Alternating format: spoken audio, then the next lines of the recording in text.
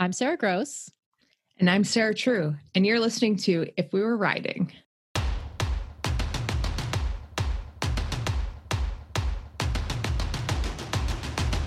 My time.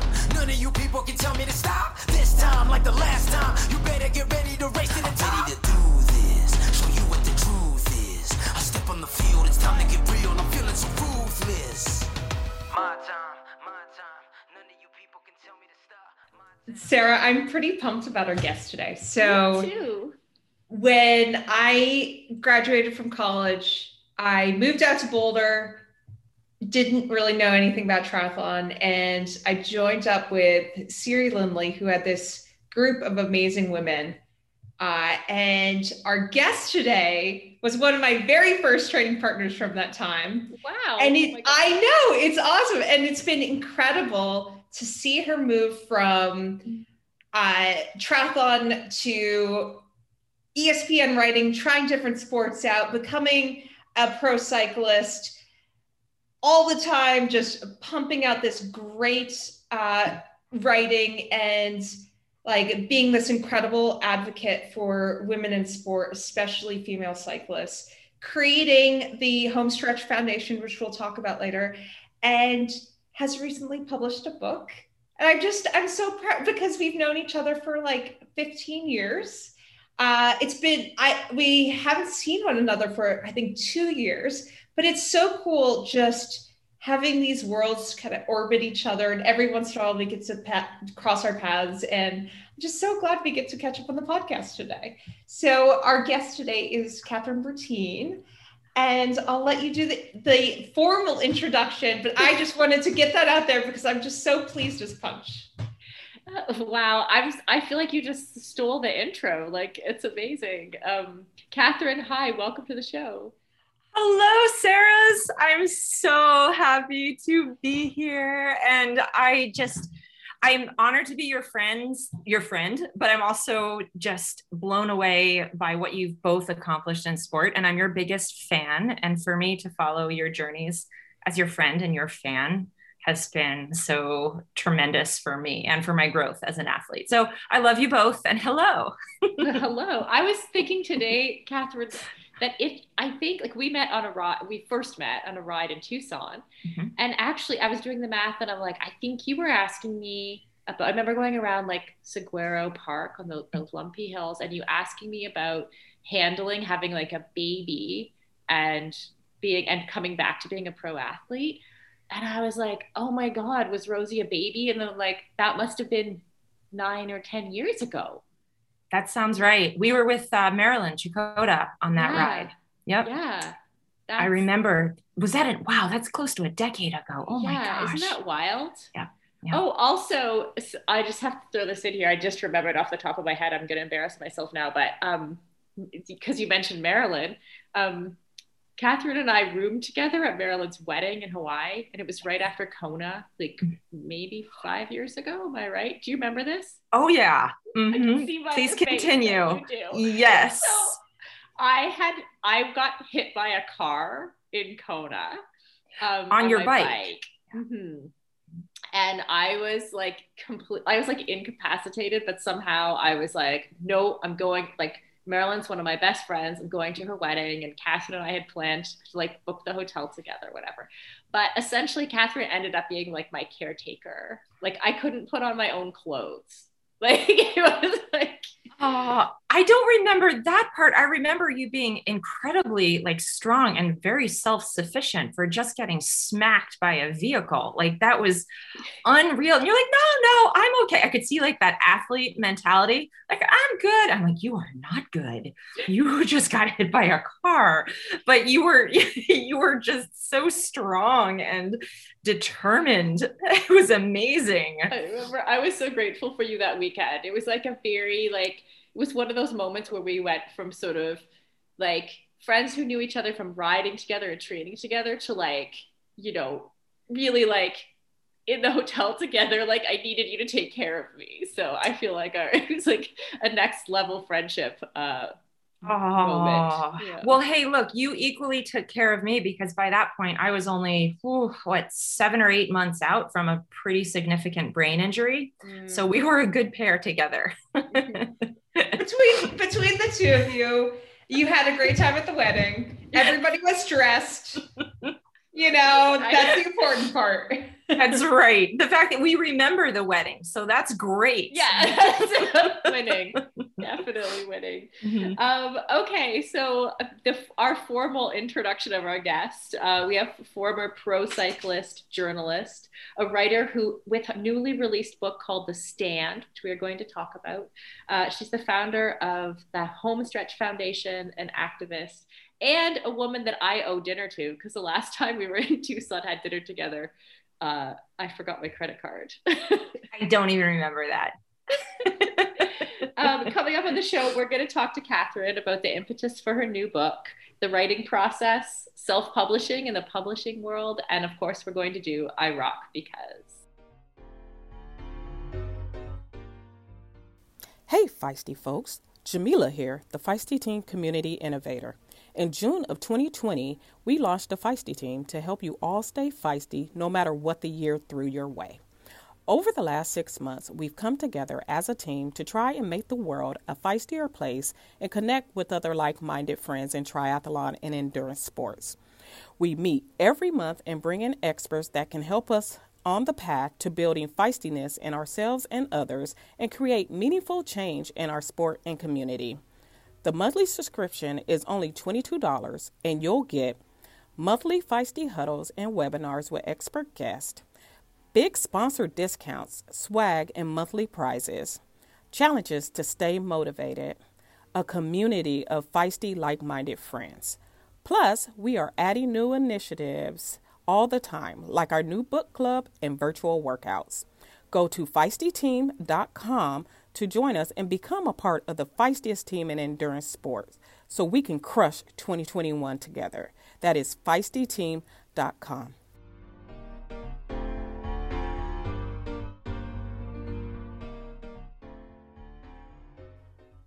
Okay, so I know I've heard a little bit about this story of how you came to decide. Tell us first, The Stand, what the book is about. Okay, so I should start by saying it's not The Stand, that's Stephen King. Oh, I wish he could join us today. That'd be awesome. It's just Stand. So Stephen is the noun and I'm the verb.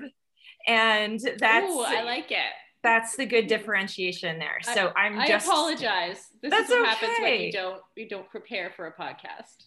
You know what's great is it will stick in people's minds. And if they go and Google The Stand, as long as they get my name in there somewhere, it'll probably pop up. So it's okay. Maybe I could reach out to Stephen about that and be like, hey, we could like cross coordinate here. But yeah, Stand just was released on February 1st, just a few weeks back. And yeah, this journey, so Stand, I'll give you the subtitle. It is a memoir on activism, a manual for progress. And the book is about what really happens when we stand up and stand on the front lines of change and we fight for what we believe. You know, what are the backstories that really happen when we commit to that level of advocacy or activism? Mm-hmm. And I set it against the backdrop of my fight for women's inclusion at the Tour de France. But the real takeaway that I'm hoping this book leaves people with is the fact that we are all capable of creating change. You don't need to be famous, wealthy, politician, movie star, gold medal Olympian. Like, we all have this power to make a difference. And usually the main ingredient is going to be teamwork. It's going to be finding other like-minded people that you can work with who help get your mission from point A to point B. So that's the heart and soul of the story. And, you know, I worked on this platform with Marianne Vos and Emma Pooley, who in the world of women's road cycling are two huge names. They're multiple time world champions and Olympians. And then our fourth member of our group was Chrissy Wellington. who I befriended back in 2011. And she wanted to be part of this too. And of course, I was like, absolutely, yes, please join forces. And so here we are with these, these three incredible athletes of, world renowned platform, especially at that time. And then there's me. I don't have those athletic palmars. I sure tried my hardest, but, I wasn't at the level that they were. But what I did have was the organizational skill and the, maybe a little bit of the writing expertise of how we can compile all of this together. And the four of us working together is what made that change happen. So, they were the stars and I was the bus driver, so to speak. So, a big part of talking about Stand is how if we all use our skills in the right way, we all have that ability to be the bus driver for change. So that's a little bit about the book. Yeah. Do you bring in a lot of your personal story into the book? Probably too many. Okay. Yeah. Do you want to throw us like a highlight? Throw us a personal story highlight. Yeah. So I can tell you this. I would say that when I first tried a first draft of Stand, I thought I would keep it all geared toward activism. Here's what we did. Here's how we made change happen. And that was the driest, most boring draft I've ever written, and it really kind of hit me that the only way that this book is going to get the right message across is if I also talk about the vulnerability and the authenticity of being a human being and trying to fight for change. And there's a lot of negative stuff that happens behind the scenes, but maybe if I share some of those downsides, maybe eventually that can have a positive outcome because people then will be more prepared about what happens when we stand up for change. And we can go in there and be a warrior, but we can also bring the appropriate, shields and weaponry to protect ourselves, so to speak. So yeah, for me, everything from the vulnerability of personal relationships that I had. I went through a divorce, at the crux of this activism. That was really difficult. And then to think about writing that publicly, that was really, a choice to kind of put my soul out there a little bit. And then another topic topic/story that was very surprising to me in this quest of activism. Here I am standing up for women's rights and for women to have equal opportunities that men have. And I thought all women would be on board with this. What woman wouldn't want equal access to all those roadblocks that are currently out there? And I was really shocked at the women who would stand in my way of that. It really highlighted a part of activism I didn't know existed, about how we would meet opposition in ways that just were unexpected. So I was educated. Without naming names, do you have an example? Yeah, absolutely. Absolutely. And honestly, it's funny. I'm laughing at your saying without naming names. You can name names if you want to. Well, in the book, I'll say this, in the book, which is very much nonfiction, some names are names, real names, and other names I've given pseudonyms, so there's a mix in the book. And I'm honest about that too. In the very first, the title page, some names have been changed. But in this modern day and age with Google, all you have to do is, oh, well, who was the director of this team in this year? Or who was the editor-in-chief during this year? And you can find these people. So I'll keep to the pseudonyms during the podcast, but or the examples basically. So when I was working at ESPN, they had just launched ESPNW, the women's side of the stories, the journalism within ESPN. And the woman that they brought on board to be editor-in-chief came over from, I can't remember if it was Shape or Self magazine, but it was one of the more quote unquote women's magazines type that we're used to seeing. And she didn't really have too much of a background in sports journalism, but she sure had a team of writers and people around her who could help guide and say, no, this is important. Let's do this, let's do that.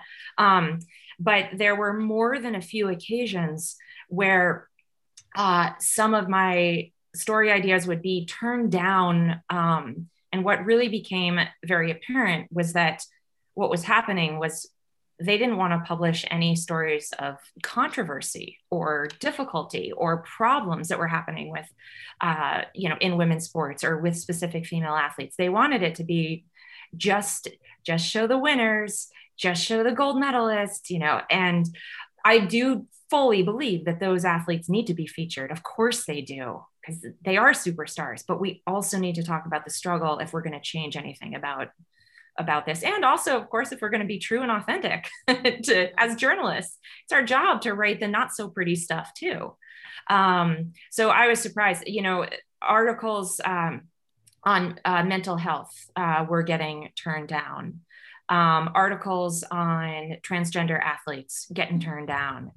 I once, I remember one year I wrote a piece on Mother's Day, but about being an athlete that doesn't have kids. That got turned down, and you looked at you, and these were not all articles about me, by the way, these were articles about other people. But it was really interesting to see that was kind of a constant theme.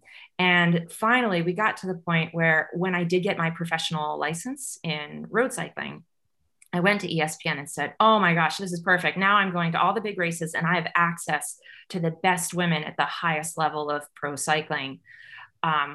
It's amazing that I can tell these stories, and there's so much inequity in the sport. I think we need to do a documentary. And ESPN's 30 for 30 series was thriving at the time, but they didn't have enough female representation in their 30 for 30 documentaries. So I pitched an idea to them, let's do women's pro cycling. And the response from this boss was, and it was very kind of snide and just dismissive. And it was, well, cover your ears, Catherine, but does anybody ever watch women's cycling? And I remember thinking in that moment, I thought, well, no, nobody watches women's cycling because you don't cover women's cycling. But if you did, you're ESPN, you have the ability to create a visual platform for that to happen, and that to me was crazy. So I think that was something that really, to me, just showcased how behind the times ESPN was, but also that there were women that were kind of standing in the way of the progress of women's sports. Right. So that to me was, unacceptable. So there's one example. Yeah. On the other side too. And by the way, pardon my pause here as I silence that phone. I don't know if you guys heard the ring come through. We didn't. Oh, good. Then never mind. Okay. Then nothing happened. Okay, good. So the other part of, where I really struggled with women standing in the way of women. And I coined the term in the book. I call it sister blocking. And it's, really, it's one thing if you're not a big fan of someone, or you don't necessarily consider yourself a friend of someone. You don't have to be friends with everybody in the world. It's not like that. But to stand in the way of another woman is a different story. And that's something that we need to call out and make sure that doesn't happen. But we had a, female manager on my team in 2013. It was my second year on Colavita. And it was clear that she didn't like me very much as a person, but really what she didn't like was that I was being an advocate for making changes in cycling. And she felt that my constant call for equality would cause sponsors to drop us. And she said, be quiet. Stop talking about all this equality nonsense. It's not good for us. It's not good for the sport. If you keep talking about this, I will not race you. And unfortunately, she raced me once that year and benched me for the rest of the year. And that was so hard for me as an athlete. I really questioned my worth as a competitive athlete. And of course, mentally, when when there's somebody that you have as a manager or somebody who's above you, but then you also look up to that person as an athlete and you idolize their career, to have them take such a hard stance, and really it turned the corner into bullying, verbally abusive, some other stuff. That part's in the book. I'll leave that part in the book. But you know, what's also fascinating is the story that I'm telling you did not happen in kindergarten. I was in my mid 30s when this was going on, and it didn't even dawn on me that adults could bully other adults. You know, I see it now in retrospect, but all of that, you know, simply just because I was standing up and speaking out about women's rights and women having equal opportunity. So that was definitely, that was a rough year. But in the long run, I think it also came around in my favor, in the sense that sometimes standing up for what we believe really is the right thing to do, because, you know, sure enough, I forged ahead and I made the documentary that ESPN said no one would watch. And 8 years later, it's still getting downloaded. It's still being watched. But even back then, we won 3 film festivals. You know, we garnered world distribution for this film. And there was an audience out there, both men and women, that wanted to see more about pro bike racing, regardless of gender. You know, so it was really exciting when Half the Road came out and kind of stomped down that stereotype of that editor, who, by the way, is no longer at ESPN. Go figure, right? And same thing, even with the team that, I shouldn't say the team, that my teammates were fantastic that year in 2013. It was just the manager. And I always like to make a point of that the sponsors, the teammates were great. It was just one manager, but that person was also in charge of decision making, right? So one person can be so effective that way. And, you know, she no longer manages that team. But also what was really fascinating was at the end of the year, you know, she dropped me immediately from the team. And she dropped me because I was a rabble rouser for equality. And a year later, we had garnered, you know, all the support we needed to launch La Course by Tour de France. And I got picked up by a World Tour cycling team for being a rabble rouser. And, you know, for being a decent athlete, but for standing my ground. This team, Wiggle Honda, they picked me up and I made it to stand on the start line at the Tour de France. And the team that dropped me didn't even get an invite. So sometimes you got to think, maybe stick to your guns and, you know, trust the process, and maybe karma will take care of the rest. Yeah. It does. It does make you wonder whether those 2 women, they felt like they had gotten to managerial positions of power, because they stuck to the status quo, and they feared that they would lose that power if they questioned it, like if they were associated with that. And it just, how have you processed how these women tried to get in your way? Oh man, you know, at the time processing that, I think I took that viewpoint as an athlete of like, okay, there's something in my way. I need to get around it. Mm-hmm. Almost like an actual cyclist. If there is something, right, you have to go around it, like go around the rock, don't hit the rock, go around it, right? Maybe it was that, maybe it was just the idea that if I were to give into those philosophies of like, oh, okay, well, maybe we shouldn't publish these articles, or maybe I should be quiet and shut my mouth. You know, if I had taken that role, I know that would have really eaten me alive inside. And it really would have been like just disingenuous to who I am. So, you know, processing that, though, I have to tell you, it really took an effect on my mental health. It's a hard time to stand up for what you believe when you're constantly being met by opposition. So it had a cumulative effect. And I can't say that 2014, I'll save this part for the book and for reading that book, but it was a pretty crap year. It was amazing in terms of activism. Half the Road was soaring. It was doing amazing.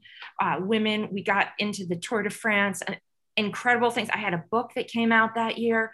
All of this amazing stuff was happening. But on the personal, private side, I was completely a mess and falling apart. So the true answer is I didn't process it well at all. But it's a hard thing when you have to show to the public this strong face, you know, I am the activist and it's all going great. And it was on one hand, but on the personal side, I was a mess, total mess. Wow, I feel like I looked down my segue. Doesn't work. I like I actually did want to create a little space there. I was thinking about like some of like the pushback that you got, right? And I actually love the idea of creating space for like a genuine intellectual curiosity around different ways to make change. So like if someone disagrees with me in the way I'm making change or you in the way you're making change, to like come to me and say, hey, Sarah, I'm not sure. Like some people, we launched our Feisty Women's Performance Summit last week. We spelled women with an X. And I'm telling you, all my favorite people are the ones who came and were like, I don't understand. Why did you spell women with an X? What does that mean? What is it like? Because that's coming from a genuine place of curiosity, right? So there has to be, even like, there always has to be space for that. It's the folks who, and like, sounds like from what you're explaining is like, if someone doesn't open up that space and doesn't ask in a genuine way and instead just uses their power to shut you down, like that's where it gets bad, right? So it's like, I understand that not everyone's going to agree with my way, or I even understand that in change making there's like multiple different things that have to happen, right? Like someone has to be the rabble rouser, and that's you, right? And someone has to write the book, and someone has to like bake the cookies for the people on the front line. Yes. I think we've talked about this before. Like there's different places in change making, and we all have to like kind of respect each other. And I love it. And I think it happens even more now when we see women who are in positions of power actually being able to see that or play both sides, or some women who are who work for organizations like ESPN, like sometimes they have to play the game a little bit, right? And so if you were able to have an open conversation with that person, like you're like, hey, I'm the rabble rouser, right? And for you, how are you, like what do you need to do within your organization to like keep your job, meet the criteria of what's expected from around you, and still like move the dial a little bit, which will be a different answer than your rabble rousing. Does that make sense? Yeah. So I think it's interesting because maybe I give people the benefit of the doubt too much, but to me the question is there are always going to be people standing in the way of change. And I don't think humans are fundamentally bad. They can just be misguided. So like that editor, she was just very misguided. And just thinking about how you get through to somebody like that is really interesting to me, because you two probably agreed on a lot of things. It's just how you go about affecting change. She clearly didn't agree with you. So it's how do you get through to somebody like that to realize that you both fundamentally want similar things and trying to get somebody on your side? It's such a complex question. And on one hand, the answer is very, very simple. It's about discussion, about the ability to have a discussion. And I think if anything, we're in a misguided time where discussion has taken a difficult backseat to the fact that we seem to live in a time where people only want to associate with those who share the exact same viewpoints all the time, right? And if you disagree with somebody, then disagreeing is uncomfortable or it's bad, and I think that we need to reroute our thinking, and that disagreement is actually really healthy. It's awesome. And just like you are both saying, it's absolutely possible that we take two different paths to get to the same result. But rather than looking at either of those paths as the wrong path, what can we do to say, hey, okay, I see what you're doing on your path, and here's what I'm doing on mine. And where can we, make intersections that benefit both of us? Or where do we have some disagreements? Those are some big areas that can just get all boiled down and sorted out by having a discussion about something. And, healthy opinions, are just so great to be shared. I wish, because when I look back at the editor, for example, if she had ever posed the question of, well, I'm not sure I understand this piece. I don't know why should we talk about transgender athletes, or why should we talk about suicide and mental health? Had she asked those questions, it could have eliminated that entire stereotype of, this is dangerous territory, and just shut it down. It could have really yielded some amazing results. And same thing with the director that I had. if she had actually asked me some questions, like, what is this Half the Road film that you're making? Tell me more about it. That would have been incredible. Instead, she took the viewpoint that I was making a film about myself. She thought it was a vanity project. Like I'm going around with, an iPhone camera just pointing at me the whole time, Meanwhile, in our whole crowdsourcing campaign, it was very, very clear that I was a tiny sliver of this film, and it was really about the women of pro cycling. And maybe I'd step in as a narrator here and there. But these were all so avoidable by simply asking the questions, what is this about? Or what is your view on this? But I think, if we really boil it all down, does it come down to what you brought up, Sarah True, about, this idea that maybe they were so scared of losing their position somehow, and maybe fear is really the nugget of, what happens in those situations of why we're not progressing. Somebody's afraid of something. And rather than addressing and asking those questions, it's like, nope, I'm just going to hang on to this fear and shut stuff down. Yeah, for sure. I'm also curious about the self-publishing industry, Catherine, because you've been published in the traditional way through a publishing house, you come from journalism. So like you kind of come from the establishment of publishing and you decided to self-publish. Why did you go that route this time? Yeah, great question. And talk about getting shut down. Well, I love it. A lot of people have asked, why did you choose self-publishing? I'm like, honestly, I didn't choose it. It was the only path. It was either self-publish or don't write anything, don't publish at all. And here's why that came about. My first 3 books were all done by traditional publishers, or you can call that a corporate publisher. Titles like Random House, ESPN Books, Little Brown, Triumph Books. Those are the big publishers that acquired the book proposal that eventually turned into a book for them. And in traditional publishing, your agent shops the manuscript, not the manuscript always, but the book proposal to the publisher. And the publisher says, all right, we want to do this. Here's an advance. It's almost like they give you a small salary up front to write the book, so you can actually claim it as your job, right? So here I am, 3 published books, and I'm thinking, this is great. By the time I get to book 4, these publishers, somebody's going to want this book proposal. And I think that I'm climbing up this ladder of recognition. And the previous books had done well. They sold okay. It's not like Steven Spielberg came in and bought the rights, not yet. But, I was doing okay. And so my agent takes the book proposal for Stand, which just what we said, this is a book about really what happens when we stand on the front lines of change, set against this backdrop in professional sports.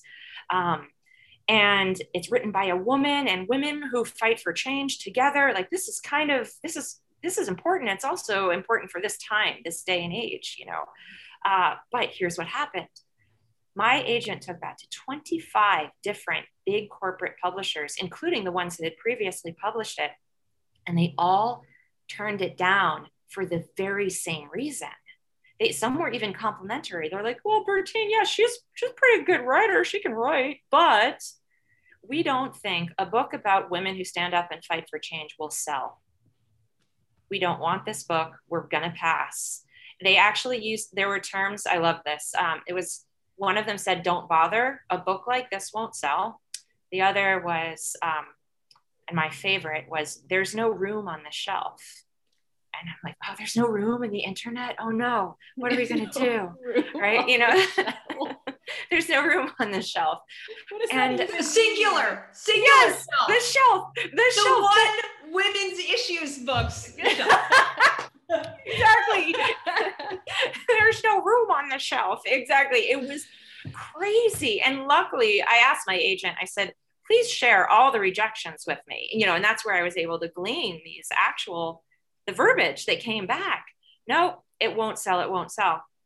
And it caused me to do a good hard look at how the publishing industry has changed. In my first book that came out in 2003, which was on my career as a professional figure skater, there had been no books written about people on tour and professional figure skating shows. And the reason that that book got acquired was for that very reason, that there were no books out there like that. Originality was marketable. That's why the book was acquired. But in 2003, we did not have social media. We did not have, Twitter and Facebook and Instagram influencing the market value of things. So fast forward, here we are, 17-ish years later. And now what publishers want is books that sell, that have a track record. And if you look back, you can actually see, like, for example, right after Harry Potter came out, then there were more books on dragons and wizardry and, which is wonderful and it's great. But how interesting that originality got shelved, so to speak. And, I watched this trend unfold, and sure enough, right now, without even looking at the New York Times bestseller list, I can tell you the top 5 books that are on there. One will be a political book on the right. One will be a political book on the left. One will be a war hero that did something awesome. One will be a pet that gave you wisdom. And one will be a celebrity. And, I promise you that on the nonfiction bestsellers list, those are the 5 that you're going to find, right? And why? Because they know that those sell and they keep churning them out. And I'm looking at this, I'm like, okay, these books are great, but not at the expense of shutting everything else down. So that's what was happening this time around. Nobody wanted originality, and all these publishers, they did the quote unquote comps like real estate agents do. They look around. Are there other books out there about women standing up and fighting for change? The answer is no. So therefore mine, they deemed worthless. And I knew in my gut and my heart and my soul, and following everything that is going on in not just our country, but our world, both socially, politically, everything, this is the right time to put out books like this about, empowering women, minorities, everybody that's trying to make change happen. So, very similar to my decision to make Half the Road independently, I thought, you know what, screw it. I'm going to write this book anyway, and I'm going to found my own publishing label.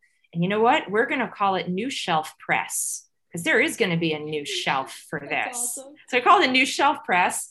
And what I'm hoping is, yes, of course, as a writer, I want my book to do well, but why I want it to really, really get out there and sell is so that we can get more books like this on the shelf. Books about women, minorities, and progressive men who are doing cool shit out there. I want to read those books, and they deserve a shelf. So that was really, it was like, it flipped the switch of how many no's and rejections I was getting on something that didn't make sense. I'm like, okay, we need to forge through. Now, that's also the reason it took me 3 years to write Stand, was now I don't have a book advance. I have to work this writing career around just, the basic income that you need to live and survive. So Stand became my second, and sometimes my third job. And, had I been given a book advance, we could have finished this within a year, we being the voices in my head and I. But since we didn't get that advance, it took 3 years to make it happen. But now I'm starting to think, maybe that's all, it's the right time, even more so for this book to come out now. So I can cross my fingers and hope for the best. And, behind the scenes, the publishing team, again, much like everything else I've ever tried to do, it wouldn't have ever happened alone. It was all forming the right team.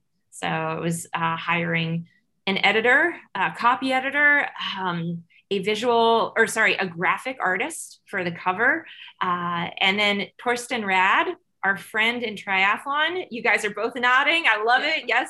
Torsten, I hired as my tech guru because he had gone through the self-publishing route of uploading books, to digital platforms, to paper platforms. And here I am thinking, books just make themselves. Little elves just sew them all together. But apparently that's not what happens. So I really needed a tech guru to help me with the actual physical compilation of the book. And Torsten came on as part of the team. And so it's been an amazing journey where, I might have written this book, but the only reason it's out and it's been published is because of the people who came together to make it happen. Some voluntary work and others that I hired. And now here we are. It's been out for 2 weeks. I'm glad you mentioned the timeline there, because I think, like, I remember you pitching the book, coming back, telling me these rejections that you were getting. Do you think that some of those publishers regret it now, given like what's happened in 2020, the social justice movements that have become finally sort of popular, and we're seeing it, like, even, we launched our women's summit, like I said last week, like there's so many people launching things in the women's space right now. Do you think that they regret it? I would like to think that they will regret it. Because the book's only been out for a couple weeks, I wish I could tell them, oh yeah, they regret it right now. But we still, need to make sure that enough people are purchasing the book, because that is actually what's going to change publishing's mind. That when they see that the sales are coming in, then they're going to regret it. Because if you think about it, corporate publishers, they're only in this for the money. They're in this for the return of investment that they get. So when we prove them wrong that, yes, this is marketable and it's selling, then they're going to start shaking their heads. Here's the good news. They can start shaking their heads, because let me set it with this backdrop, that usually independently self-published books sell a lifetime average of 250 copies. So yeah, right. Because there's no marketing behind it. Yeah. So here's the good news. After, just not even 2 weeks on the market, we've already sold over 1,000 copies. Woohoo! Woo! That's awesome.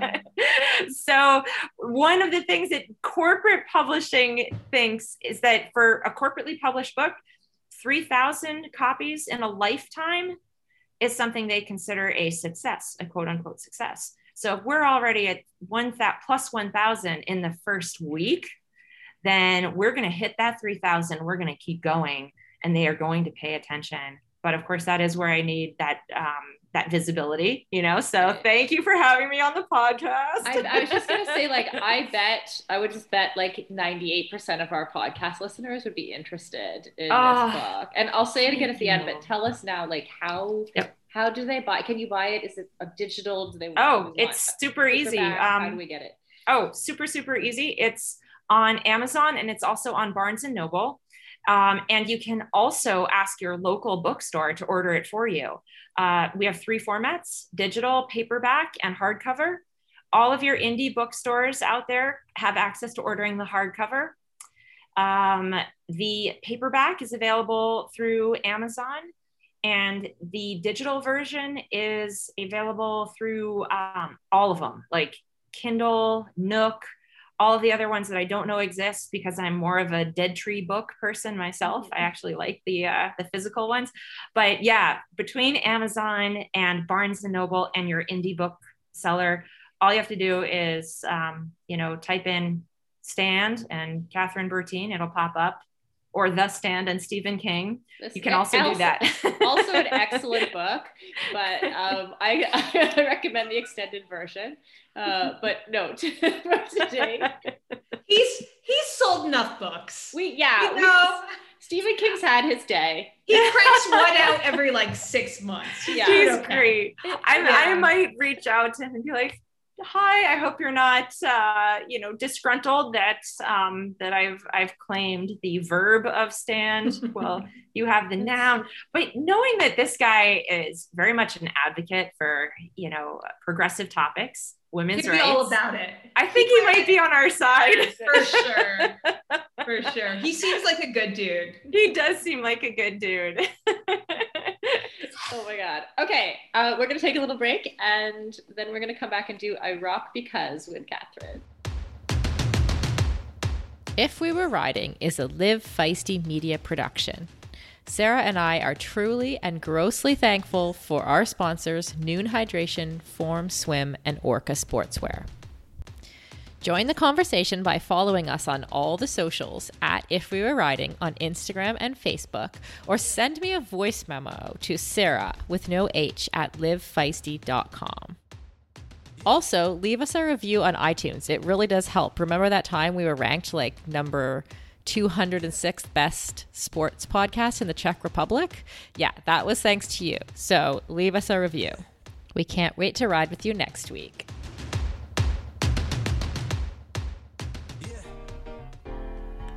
Hey, Sarah, have you seen those new Form Smart Swim goggles? You know, the ones that have the display right on the goggle? So you can see, like in real time, how fast you're going and your heart rate and stuff? Yeah, I have seen them, and I'm really interested because they just added an open water feature, which is terrific because you can go from the pool to open water and still be able to have those same metrics as you swim.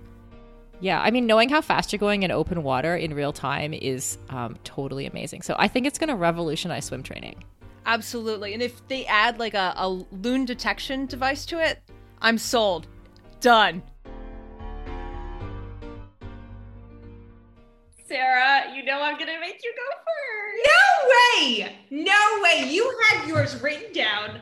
I'm buying time right now. I need to come up with one because I was going to basically regurgitate a version of what I've been doing. Okay.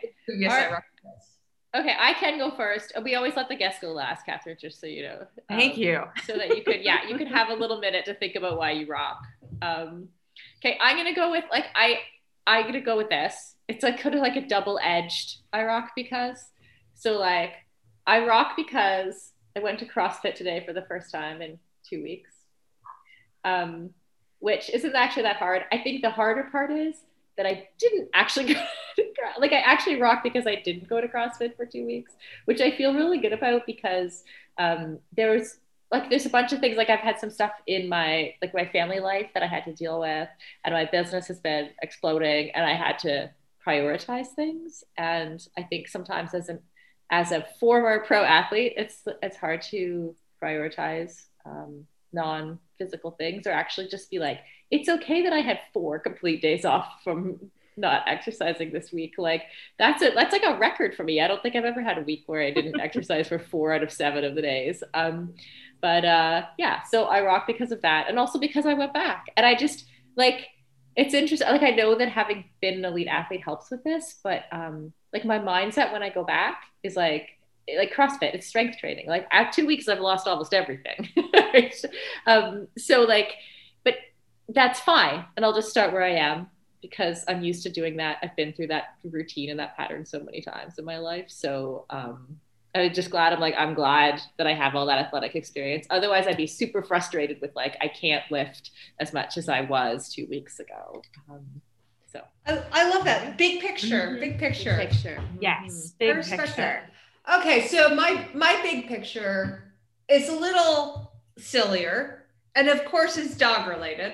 So about this time last year, Buddy and I went for a walk, our 140-pound Mastiff, and he dragged me across a dog shit covered field, and I ended up scraping my face, I had grass burn all over, dog poop all over me. Came home crying. Wait, when you say dragged, you literally you were on the ground? Oh yeah. Oh, gross. Okay. Yep. So I came home, I'm like, I hate this dog. We're getting rid of him.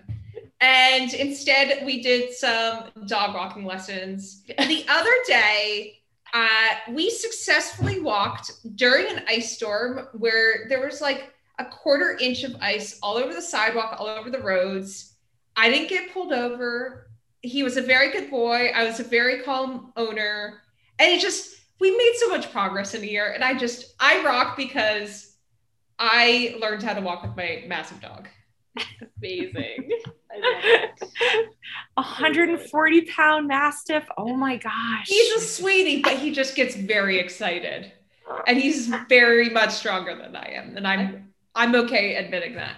I'm also glad we almost made it through an episode without an animal story. So I Sorry. feel you brought us back to our original content type. I'm very happy about that. Okay, Catherine. Okay. Let's see. I rock because I try. TRY. I no longer TRI, but I'm going to say that if I have one skill in this world, it's persistence. And again, I'm not famous. I'm terribly flawed. I'm extremely vulnerable and sensitive. But I will fight for what I believe in. So I try. I do not always succeed, but there are times that I have, and I just hope that we all will rock our ability to try, because we can all do that. So I'll keep it there. I rock because I try. It sounds very poetic, but it's amazing. We need to make that into a quote card for this week for our Instagram. Aww. I rock because I didn't get dragged by my dog. I didn't get dragged through shit. Yes. we can use that one too, Sarah. That is a really good one. That's better than mine. I love that. No, yours is way more inspiring. I think if we can have I rock because I tried and followed it up with I rock because I didn't get dragged through shit. I mean, it's the same thing. It's awesome. It's better. It's so great. Although, let's be honest, sometimes we do try and we are dragged through shit. Well, but we know if we keep on persisting, it's going to be okay. Yes. Oh my gosh. Okay, listeners, if you haven't already, go to the Google, put in Catherine Bertine stand, the verb, the noun, the verb. With one word stand, and check it out. I actually I went on to order my coffee and I got distracted by my child, so I'm going to do that right now. Well, thus concludes another excellent version of If We Were Writing with our guest writer, Catherine Bertine. I can't wait to see you again in Tucson, hang out at Homestretch Foundation. Also, please check out Homestretch. We didn't get to talk about it today. It's a really, really cool initiative that she started. And it's supporting female athletes, because we all should be supporting each other, not getting in each other's way. Yes. Thank you. And thank you for letting me draft this fabulous conversation. I love If We Were Writing, and I absolutely adore you too. Thank you for such awesome friendship and conversation today. None of you people can tell me to stop. My town, my crown. We know what it takes to be reaching the top. We reaching the top. We reaching the top. We know what it takes to be reaching the top.